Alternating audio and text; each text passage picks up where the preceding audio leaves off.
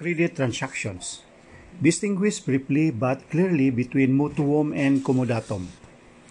In mutuum, the object borrowed must be a consumable thing, the ownership of which is transferred to the borrower, who incurs the obligation to return the same consumable to the lender in an equal amount and of the same kind and quality.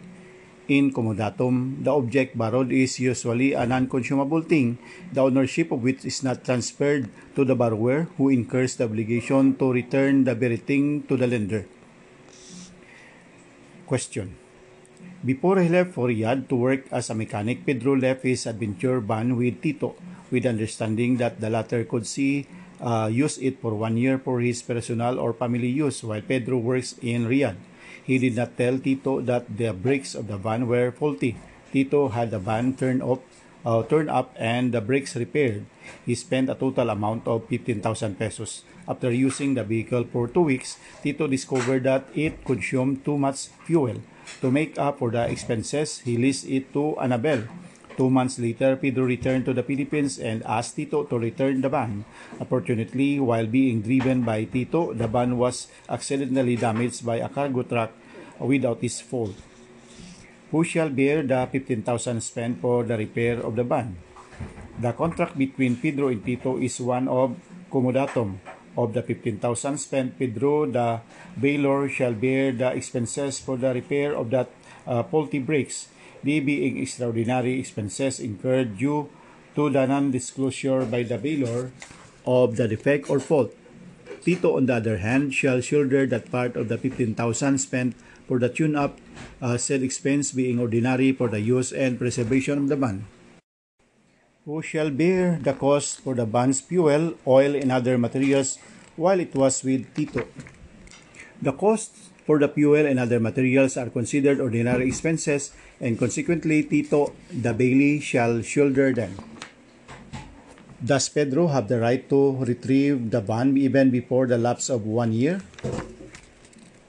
No, Pedro cannot demand the return of the van until after the expiration of the 1 year period stipulated. However, if in the meantime he should have urgent need of the van, he may demand its return or temporary use. Who shall bear the expenses for the accidental damage caused by the cargo truck, granting that the truck driver and truck owner are insolvent? Both Tito and Pedro shall bear equally the cost of the extraordinary expenses having been incurred on the occasion of actual use of the van by Tito, the bailee, even though he acted without fault. Distinguish between usufruct from comodatum. Usufruct is a right given to a person, the usufructuary, to enjoy the property of another with the obligation of preserving its form and substance. On the other hand, comodatum is contract by which one of the parties, the bailors, delivers to another, the bailee, something not consumable so that the latter may use it for a certain time and return it. In usufruct, the usufructuary gets the right to the use and to the fruits of the same, while in comodatum, the bailee may only acquires the use of the thing loaned but not its fruit. Usufruct may be constituted on the whole or a part of the fruits of the thing. It may even be constituted over consumables like money. On the other hand, in comodatum, consumable goods may be subject thereof only when the purpose of the contract is not the consumption of the object, as when it is merely for exhibition. In the province, a farmer couple borrowed money from the local merchant. To guarantee payment, they left the torrent's title of their land with the merchant for him to hold until they pay the loan. Is there a contract of pledge, contract of mortgage, contract of anti-crisis, or none of the above? None of the above. There is no pledge because pledge only movable property may be pledged. If at all there was a pledge of the paper or document constituting the torrent's title as movable by itself but not of the land which the title represents. There is no mortgage because no deed or contract was executed in the manner required by law for mortgage. There is no contract of anti-crisis because no right to the fruits of the property was given to the creditor. A contract of simple loan was entered into with security arrangement agreed upon by the parties, which is not one of those mentioned above. Contract of simple loan. The parties in a contract of loan of money agreed that the yearly interest rate is 12% and it can be increased if there is a law that would authorize the increase of interest rates. Suppose OB, the lender, would increase by 5% the rate of interest to be paid by TY. The borrower, without a law authorizing such increase, would OB's action be just and valid? Why? Has TY have a remedy against the imposition of the rate increase? OB's action is not just and valid. The debtor cannot be required to pay the increase in interest, there being no law authorizing it. As stipulated in the contract of loan, increasing the rate in the absence of such law violates the principle of mutuality of contracts under Article 1308. A. Upon request, loan his passenger jeepney to B to enable B to bring his sick wife from Paniki, Tarlac to the Philippine General Hospital in Manila for treatment. On the way back to Paniki, after leaving his wife at the hospital, people stopped the passenger jeepney. B stopped for them and allowed them to ride on board, accepting payment from them, just as in the case of ordinary passenger jeepneys plying their route. As B was crossing Bamban, there was an onrush of labor or of lahar from Mount Pinatubo. The jeep that was loaned to him was wrecked. What do you call the contract that was entered into A and B with respect to the passenger jeepney that was loaned by A to B to transport the latter's sick wife to Manila? The contract is called comodatum. Is B obliged to pay A for the use of the passenger jeepney? No, B is not obliged to pay A for the use of the passenger jeepney because comodatum is essentially gratuitous. If B liable to A for the loss of the jeepney? Yes, because B devoted the thing to a purpose different from that for which it has been loaned. With regard to an award of interest in the concept of actual and compensatory damages, please state the guidelines regarding the manner of computing legal interest in the following situations. When the obligation is breached and it consists in the payment of a sum of money like a loan or forbearance of money.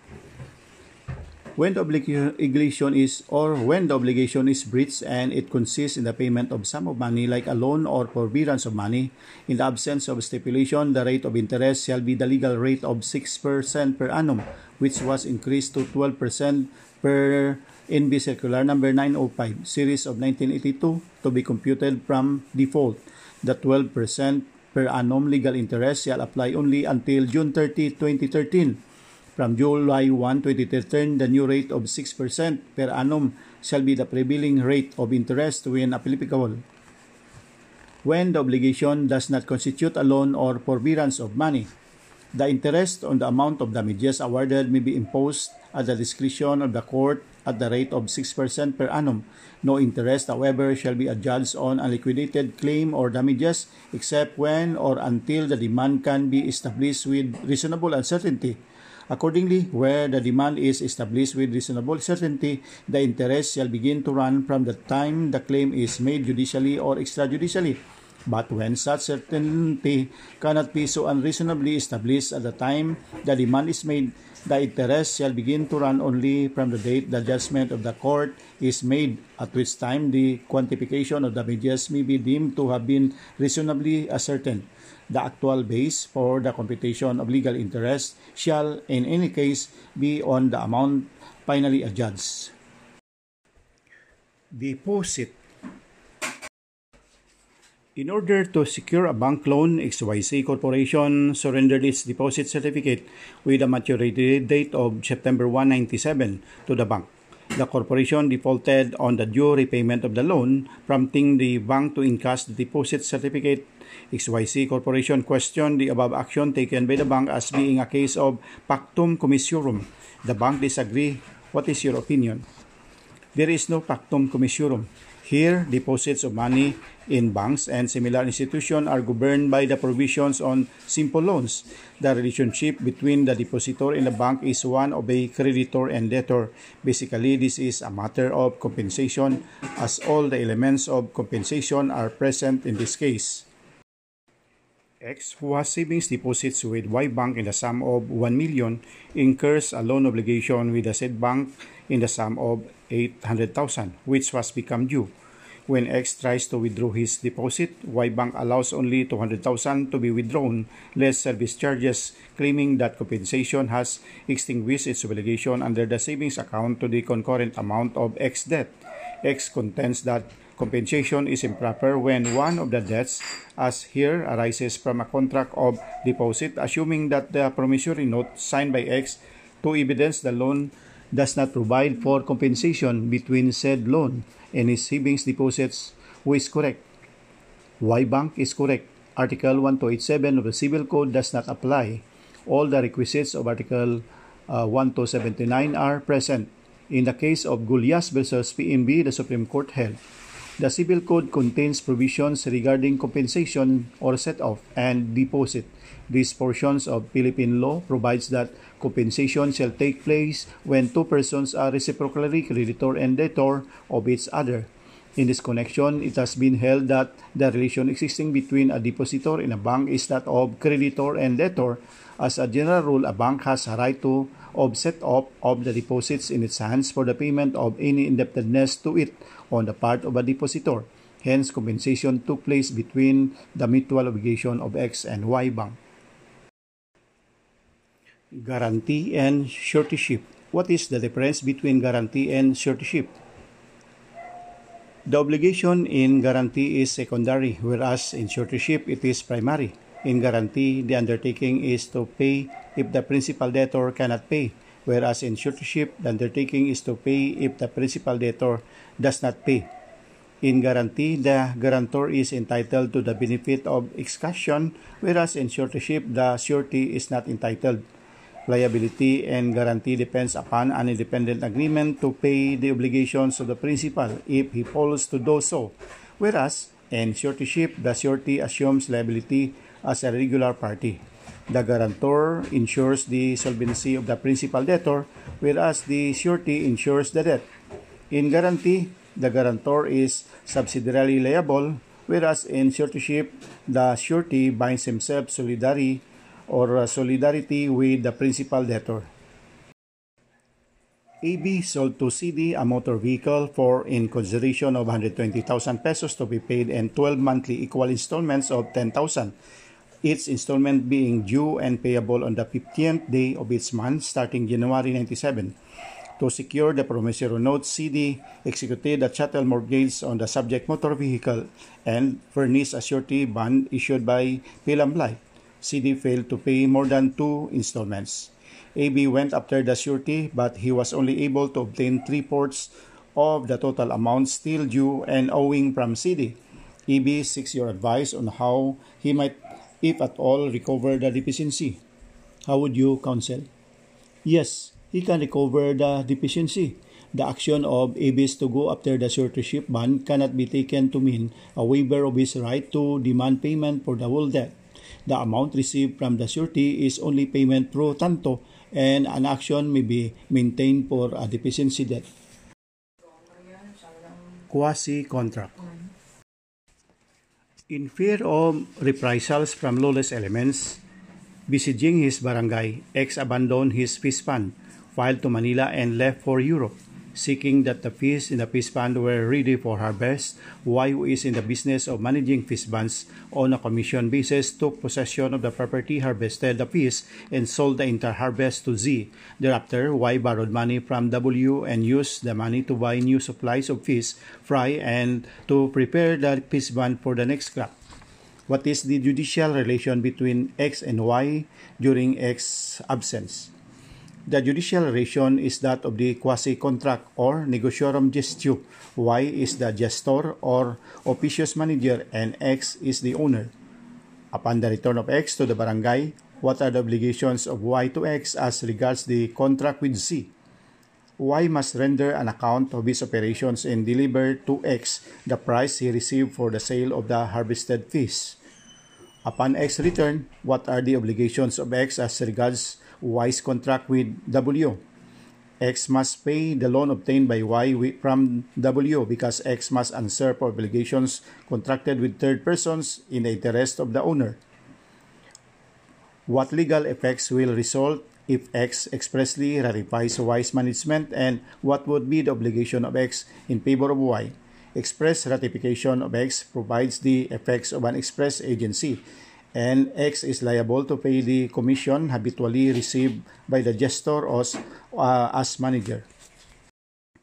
In September 1972, upon declaration of martial rule in the Philippines, A, together with his wife and children, disappeared from his residence along Mabini Street, Ermita. B, his immediate neighbor, noticing that mysterious disappearance of A and his family, closed the doors and windows of his house to prevent it from being burglarized. Years passed without B hearing from A and his family. B continued taking care of A's house, even causing minor repairs to be done at his house to preserve it. In 1976, when business began to perk up in the area, an enterprising man, C, approached B and proposed that they build stores at the ground floor of the house and convert its second floor into a pension house. B agreed to C's proposal, and together they spent for the construction of stores at the ground floor and the conversion of the second floor into a pension house. While construction was going on, fire occurred at a nearby house. The houses of the entire block, including A's, were burned. After the EDSA Revolution in February 86, A and his family returned from the U.S., where they took refuge in 1972. Upon learning of what happened to his house, A sued B for damages. B pleaded as a defense that he merely took charge of his house under the principle of negotiarum justice. He was not liable as the burning of the house is a fortuitous event. Is B liable to A for damages under the foregoing circumstances?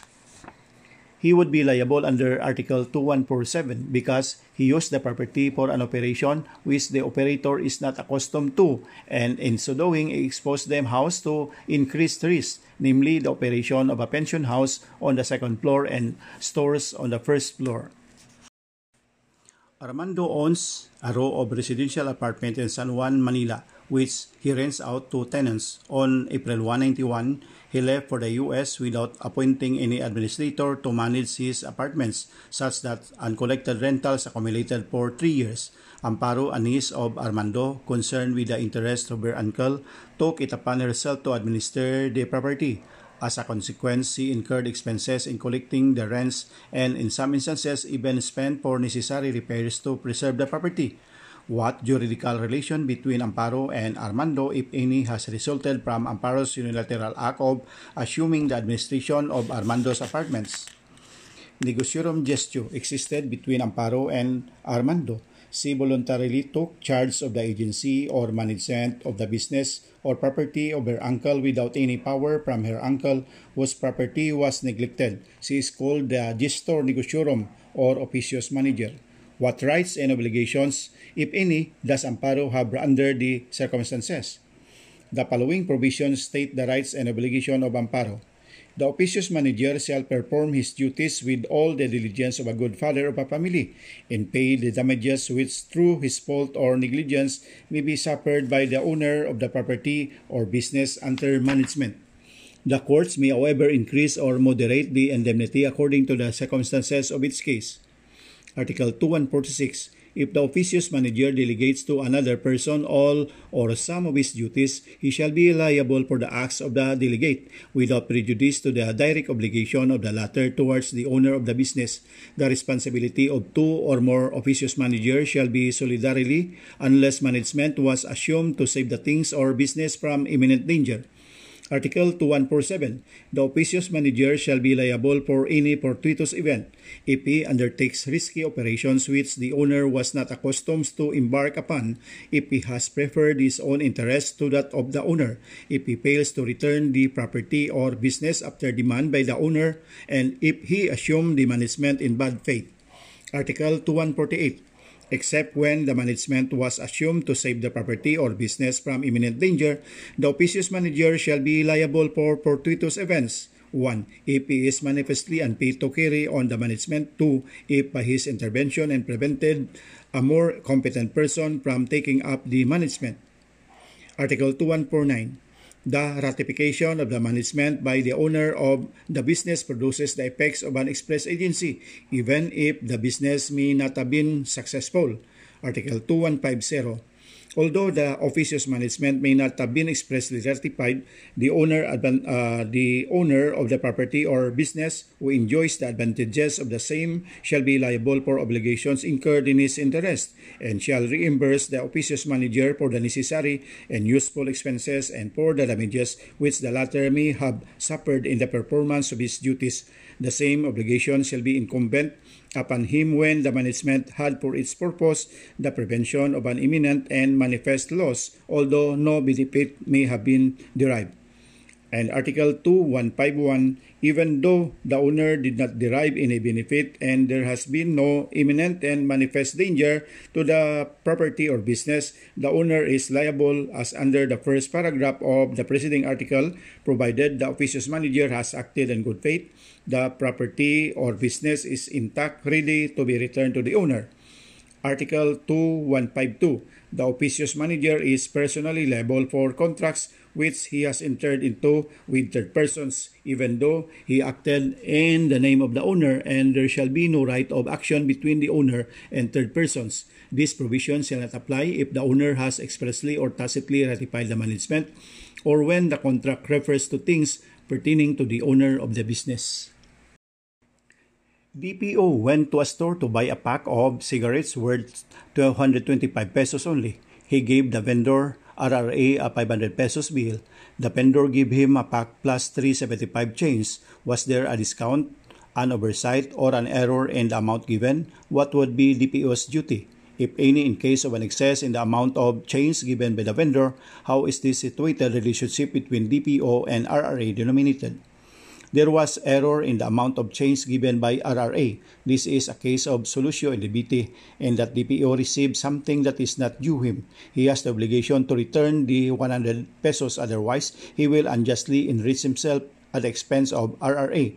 The PO has the duty to return to RRA the excess 100 as trustee under Article 1456 of the Civil Code, which provides if property is acquired through mistake or fraud, the person obtaining it is by force of law considered a trustee of an implied trust for the benefit of the person from whom the property comes. There is in this case an implied or constructive trust in favor of RRA. Torts. In liability for torts, mechanical defects of a motor vehicle do not constitute fortuitous event, since the presence of such defects would have been readily detected by diligent maintenance check. The failure to maintain the vehicles in safe running condition constitute negligence. As a general principle, a public officer is not liable for acts performed in the discharge of his duties. The exceptions are when he acted with malice, bad faith, or gross negligence in the performance of his duty, or when his act is in violation of the constitutionally guaranteed rights and liberties of a person under Article 32. The public officer is not automatically considered to have violated the right or liberties of a person simply because the rule the public officer issues was declared invalid by the court. The complainant must still allege and prove the particular injury or prejudice he has suffered from the violation of his constitutional right by issuance of the invalidated rule. The problem does not state any fact from which any malice, bad faith, or gross negligence on the part of Binchon Chato may be inferred, or that particular injury or prejudice the complainant may have suffered as a result of the violation of his constitutional right. Hence, he cannot be held liable. The facts presented are similar to the facts of the case of Binchon Chato versus Fortune. Tony bought a Ford Expedition from a car dealer in Muntinlupa. As payment, Tony issued a check drawn against his current account with Premium Bank. Since he has a good reputation, the car dealer allowed him to immediately drive home the vehicle merely on his assurance that his check is sufficiently funded. When the car dealer deposited the check, it was dishonored on the ground of account closed. After an investigation, it was found that an employee of the bank misplaced Tony's account ledger. Thus, the bank erroneously assumed that his account no longer exists. Later, it turned out that Tony's account has more than sufficient funds to cover the check. The dealer, however, immediately filed an action for recovery of possession of the vehicle against Tony, for which he was terribly humiliated and embarrassed. Does Tony have a cause of action against Premium Bank? Yes, Tony may file an action against Premium Bank for damages under Article 2176. Even there exists a contractual relationship between Tony and Premium Bank, an action for quasi-delict may nonetheless prosper. The Supreme Court has consistently ruled that the act that breaks the contract may also be a tort. There is a fiduciary relationship between the bank and the depositor, imposing utmost diligence in managing the accounts of the depositor. The dishonor of the check adversely affected the credit standing of Tony, hence he is entitled to damages.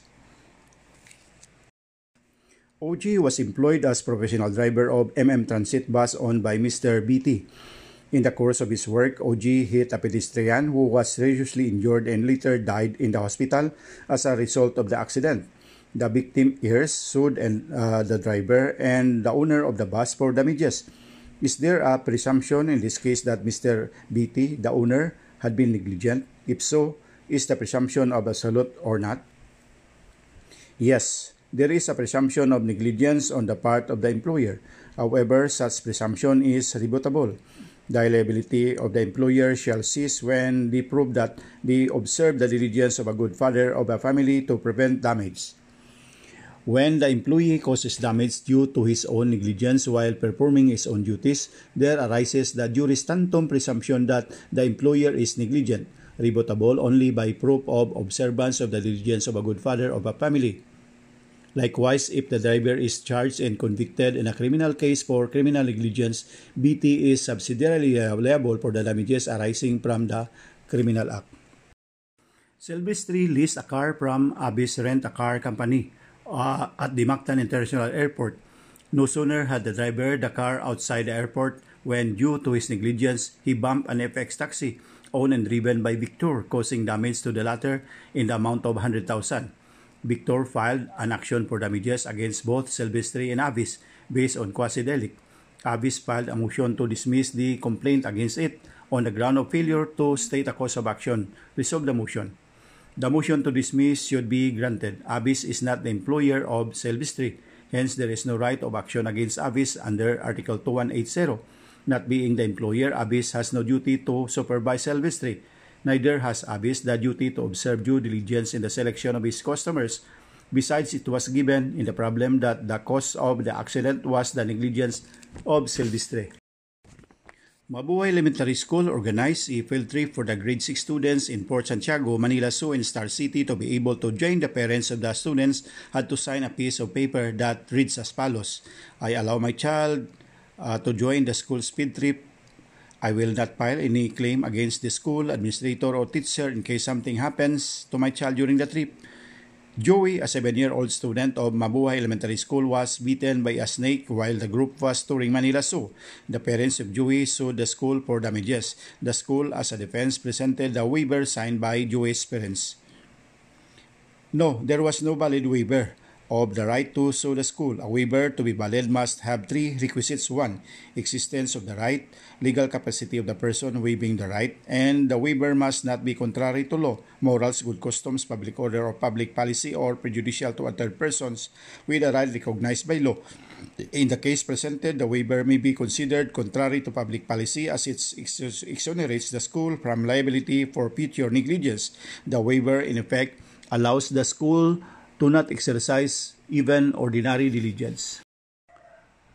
Arturo sold his Pajero to Binamin for 1 million. Binamin took the vehicle but not registered the sale with the Land Transportation Office. He allowed his son, Carlos, a minor, to drive that recklessly bumped or sideswiped Dennis, then riding a bicycle. As a result, he suffered serious physical injuries. Dennis filed a criminal complaint against Carlos for reckless imprudence resulting in serious physical injuries. Can Dennis file an independent civil action against Carlos and his father, Binamin, for damages based on quasi-delict? Yes, Dennis can file an independent civil action against Carlos and his father for damages based on quasi-delict, there being an act or omission causing damage to another without contractual obligation. Under Section 1, Rule 111 of the Rules of Criminal Procedure, what is deemed instituted with the criminal action is only the action to recover civil liability arising from the act or omission punished by law. An action based on quasi-delict is no longer deemed instituted and may be filed separately. Assuming Dennis' action is tenable, can Binamin raise the defense that he is not liable because the vehicle is not registered in his name? No, Binamin cannot raise the defense that the vehicle is not registered in his name. His liability, vicarious in character, is based on Article 2180 because he is the father of a minor who caused damage due to negligence. While the suit will prosper against the registered owner, it is the actual owner of the private vehicle who is ultimately liable. The purpose of a car registration is reduce difficulty in identifying the party liable in case of accidents. As a result of a collision between the taxi cab owned by A and another taxi cab owned by B, X, a passenger of the first taxi cab, was seriously injured. X later filed a criminal action against both drivers. May both taxi cab owners raise the defense of due diligence in the selection and supervision of their drivers to be absolved from liability for damages to X? It depends. If the civil action is based on a quasi-delict, the taxi cab owners may raise the defense of diligence of good father of a family in the selection and supervision of the driver. If the action against is based on culpa, contractual or civil liability arising from a crime, they cannot raise the defense. If it is necessary for X to reserve his right to institute a civil action for damages against both taxi cab owners before he can file a civil action for damages against them, it depends. If the separate civil action is to recover damages arising from the criminal act, reservation is necessary. If the civil action against the taxi cab owners is based on culpa contractual or on quasi-delict, there is no need for reservation. Primo owns a pet iguana which he keeps in a man-made pond enclosed by a fence situated in his residential lot. A typhoon knocked down the fence of the pond and the iguana crawled out of the gate of Primo's residence, and a neighbor who was passing by started throwing stones at the iguana, drawing the iguana to move toward him, and panicked and ran but tripped on something and suffered a broken leg. Is anyone liable for N's injuries? No. No one is liable. The possessor of an animal or whoever may make use of the same is responsible for the damage it may cause, although it may escape or be lost. This responsibility shall cease only in case the damage should come from force majeure or from fault of the person who has suffered damage. A driver of a bus owned by company ran over a boy who died instantly. A criminal case for reckless imprudence resulting in homicide was filed against the driver.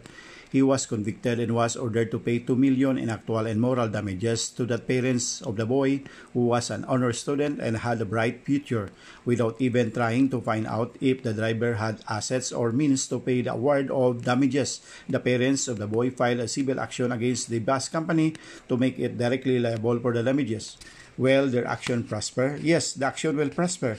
The liability of the employer in this case may be based on quasi-delict and is included within the coverage of independent civil action. It is not necessary to enforce the civil liability based on culpa Aquiliana that the driver or employees be proven to be insolvent, since the liability of the employer for the quasi-delict committed by their employees is direct and primary, subject to the defense of the due diligence on their part. If the parents of the boy do not wish to file a separate civil action against the bus company, can they still make the bus company liable if the driver cannot pay the award for damages? If so, what is the nature of the employer's liability and how may civil damages be satisfied? Yes, the parents of the boy can enforce the subsidiary liability of the employer in the criminal case against the driver. The conviction of the driver is a condition sine qua non for the subsidiary liability of the employer to attach. Proof must be shown that the driver is insolvent. Romano was bumped by a minivan owned by the Solomon School of Practical Arts. The minivan was driven by Peter, a student assistant whose assignment was to clean the school passenger ways daily 1 hour before and 1 hour after regular classes in exchange for free tuition. Peter was able to drive the school vehicle after persuading the regular driver, Paul, to turn over the wheel to him. Peter. Romano suffered serious physical injuries. The accident happened at night when only one headlight of the vehicle was functioning and Peter only had a student driver's permit. As a consequence, Peter was convicted in the criminal case. Thereafter, Romano sued for damages against Peter and the school. Will the action for damages against Peter and the school prosper? Yes, it will prosper, because at the time he drove the vehicle, he was not performing his assigned tasks as provided for by Article 2180 with respect to the school.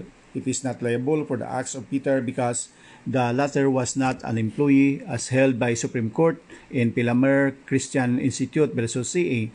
Peter belongs to a special category of students who render service to the school in exchange for free tuition. Will your answer be the same if Paul, the regular driver, was impleaded as a party defendant for allowing Peter to drive the minivan without a regular driver's license? I would maintain the same answer because the incident did not occur while the employee was in the performance of his duty as such employee. The incident occurred at night time, and in any case, there was no indication in the problem that he was performing his duties as a driver. Is the exercise of due diligence in the selection and supervision of Peter and Paul a material issue to be resolved in this case? In the case of Peter, if he were to be considered as employee, the exercise of due diligence in the selection and supervision of Peter would not be a material issue since the conviction of Peter would result in a subsidiary liability where the defense would not be available by the employer. In the case of Paul, since the basis of subsidiary liability is the pater familias rule under Article 2180, the defense of selection and supervision of the employee would be a valid defense. After working overtime up to midnight, Alberto, an executive of an insurance company, drove a company vehicle to a favorite video bar where he had some drinks and sang some songs with friends to unwind. At 2 a.m., he drove home, but in doing so, he bumped a tricycle, resulting in the death of its driver. May the insurance company be held liable for the negligent act of Alberto. Why?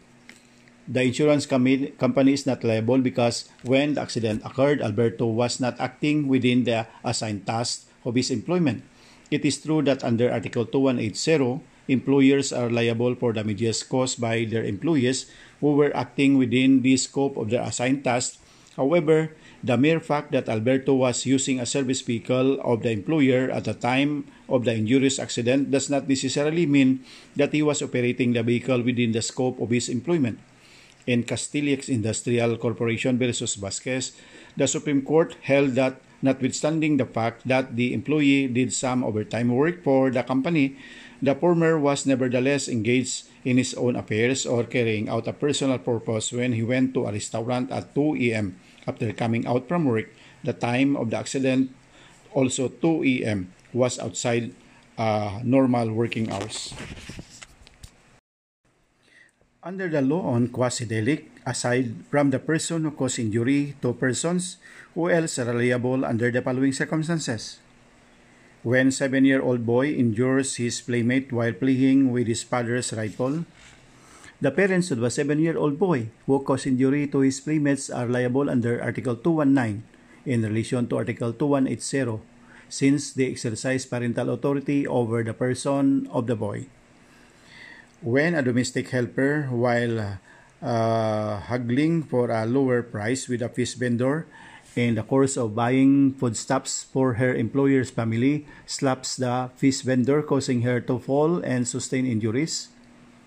Employer of the domestic helper who slap a fish vendor under Article 2180, Paragraph 5, employers shall be liable for the damages caused by their employees and household helpers acting within the scope of their assigned tasks, even though the former are not engaged in any business or industry.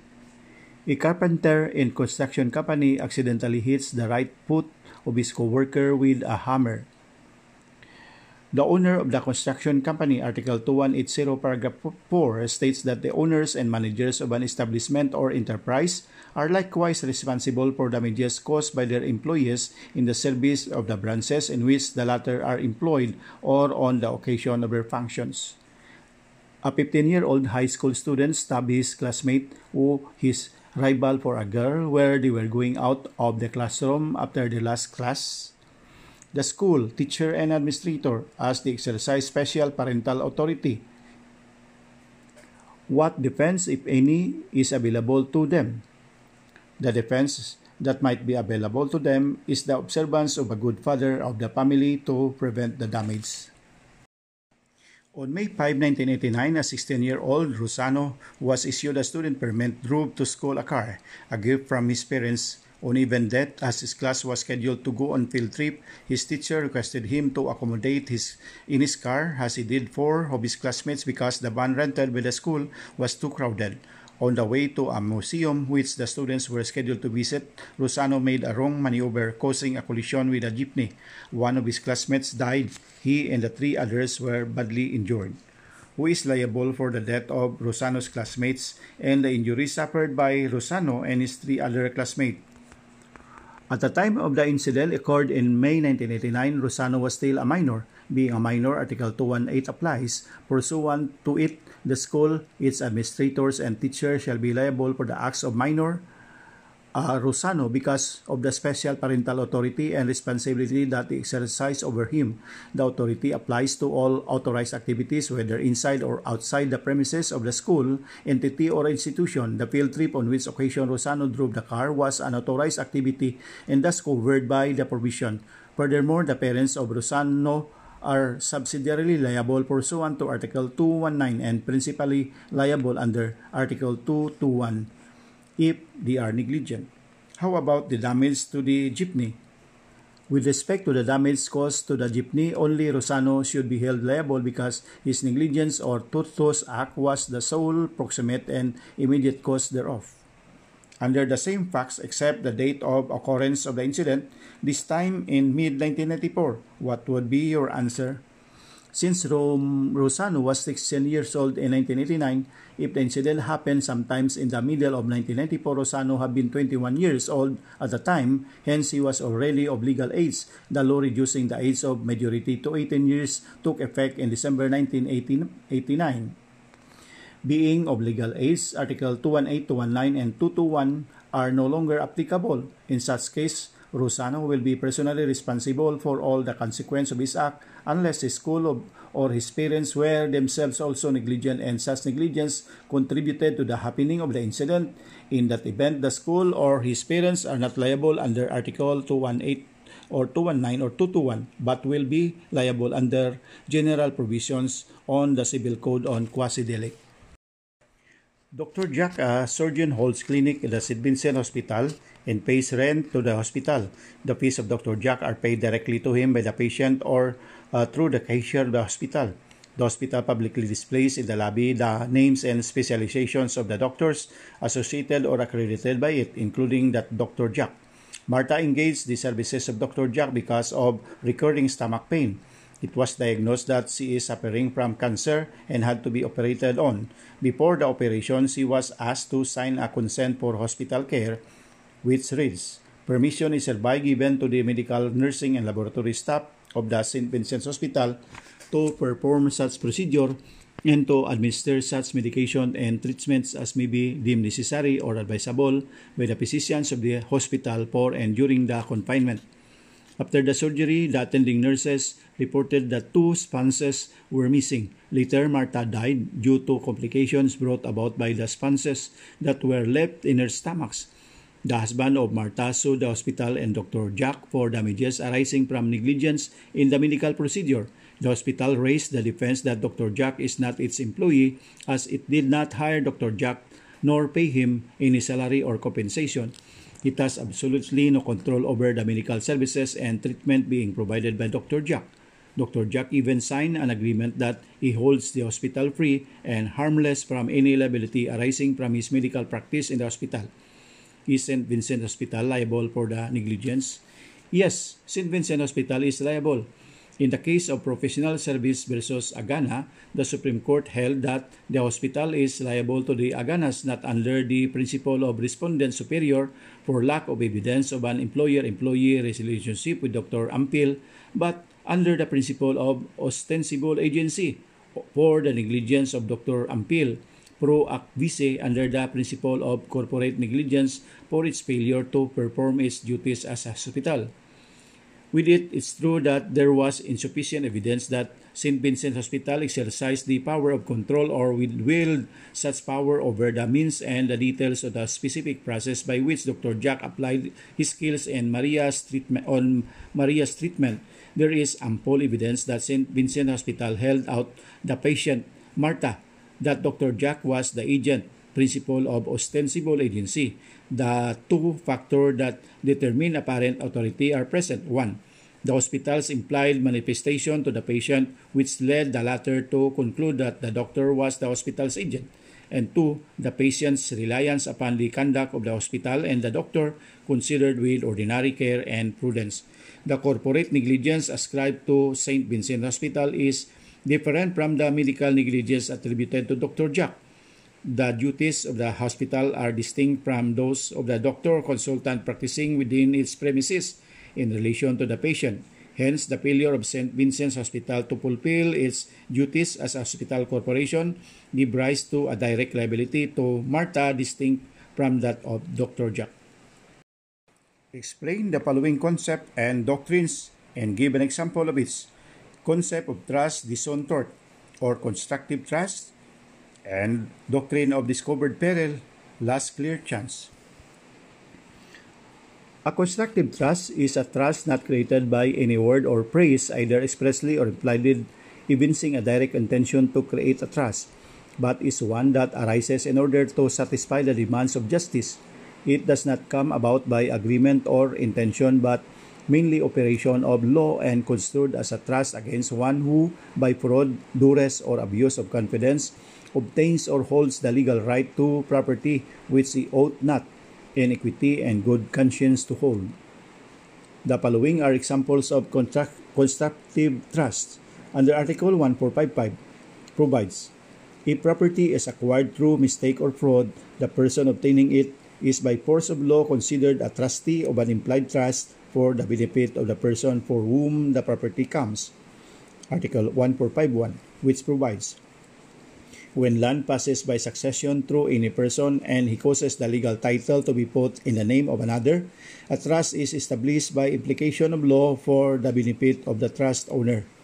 Article 1454, which provides, if an absolute conveyance of property is made in order to secure the performance of an obligation of the grantor toward the grantee, a trust by virtue of law is established. If the fulfillment of the obligation is offered by the grantee when it becomes due, he may demand the reconveyance of the property to him. Article 1455, which provides, when any trustee, guardian, or any person holding a fiduciary relationship uses trust funds for the purchase of property and causes conveyance to be made to him or to third person, a trust as established by operation of law in favor of the person to whom the funds belong. Doctrine of last clear chance states that where the plaintiff was guilty of prior or antecedent negligence, but the defendant who had the ultimate opportunity to avoid the impending harm failed to do so, it is the defendant who is liable for all the consequences of the accident, notwithstanding the prior negligence of the plaintiff. An example is where a person was riding a pony on a bridge and improperly pulled the pony to the wrong side when he saw a car coming. The driver of the car did not stop or change direction and nearly hit the horse, and the frightened animal jumped to its death. The driver of the car is guilty of negligence because he had a fair opportunity to avoid the accident and failed to avail himself of that opportunity. He is liable under the doctrine of last clear chance. Picard versus Smith. Mr. and Mrs. R owns a burnout building, the firewall of which collapsed and destroyed the shop occupied by the family of Mr. and Mrs. S, which resulted in injuries to said couple, and the death of their daughter, Mr. and Mrs.